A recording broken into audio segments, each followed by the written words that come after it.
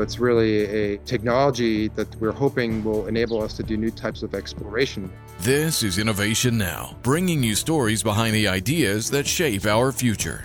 Sometimes the most compelling locations on a planet's surface are extreme landscapes that can be challenging for astronauts to investigate. Here's Jean-Pierre Delacroix, Program Manager for A-Puffer at NASA's Jet Propulsion Laboratory, to explain how his autonomous pop-up flat-folding Explorer robots could help. Instead of having a single monolithic rover, you've got many rovers working together. So it's a project all about making multiple small-scale rovers called puffers work together to explore a previously unmapped region of a planetary surface. They do that by sharing data with each other and exchanging parts of the map that they've explored to make a decision about where they should explore next.